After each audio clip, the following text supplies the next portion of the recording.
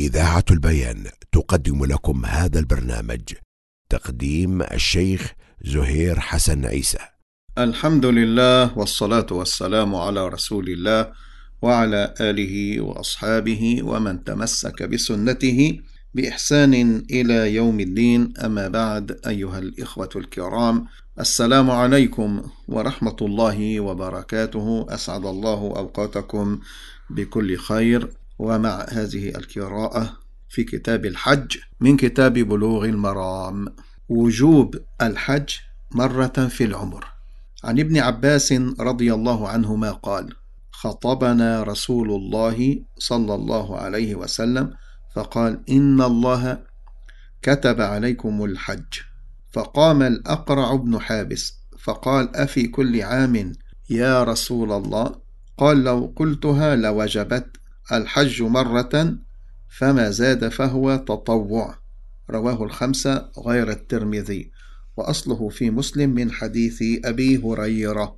والحديث كما تقدم أصله في صحيح مسلم من طريق الربيع بن مسلم القرشي عن محمد بن زياد عن أبي هريرة رضي الله عنه قال: خطبنا رسول الله صلى الله عليه وسلم فقال: أيها الناس، قد فرض الله عليكم الحج فحجوا. فقال رجل: أكل عام يا رسول الله؟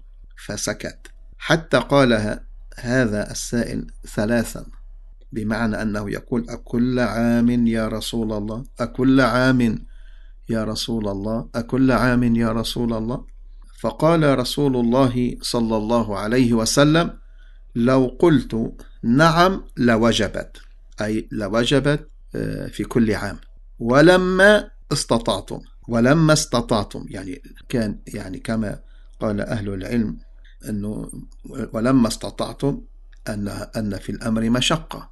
فالحديث أيها الإخوة دليل على أن الحج مرة واحدة في العمر على كل مكلف مستطيع، وقد تقدم ما معنى الاستطاعة، وما زاد على ذلك فهو نافلة. وباب النوافل في العبادات باب واسع.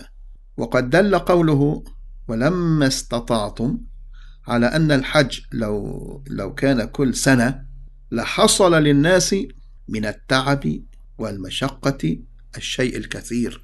وإذا كان هذا متوقعا في زمان الصدر الأول وما بعده، فكيف الحال في زماننا هذا؟ ولكن من تيسير الله تعالى ورحمته بعباده ولطفه بهم أن الحج مرة واحدة في العمر، فالحمد لله على ذلك حمدا كثيرا. أما من استطاع أو عنده الاستطاعة أن يحج أكثر من مرة فله ذلك. فنسأل الله عز وجل أن ييسر لنا ولكم العبادات، وأن يعيننا على فعلها والقيام بها على الوجه الصحيح، وأن يتقبل ذلك منا ومنكم. وإلى أن ألقاكم بمشيئة الله تعالى في مجلس آخر. إلى ذاك الحين أستودعكم الله الذي لا تضيع ودائعه، وأصلي وأسلم على رسول الله، والسلام عليكم ورحمة الله وبركاته. قدم لكم هذا البرنامج من إذاعة البيان من سيدني، صوت أهل السنة والجماعة.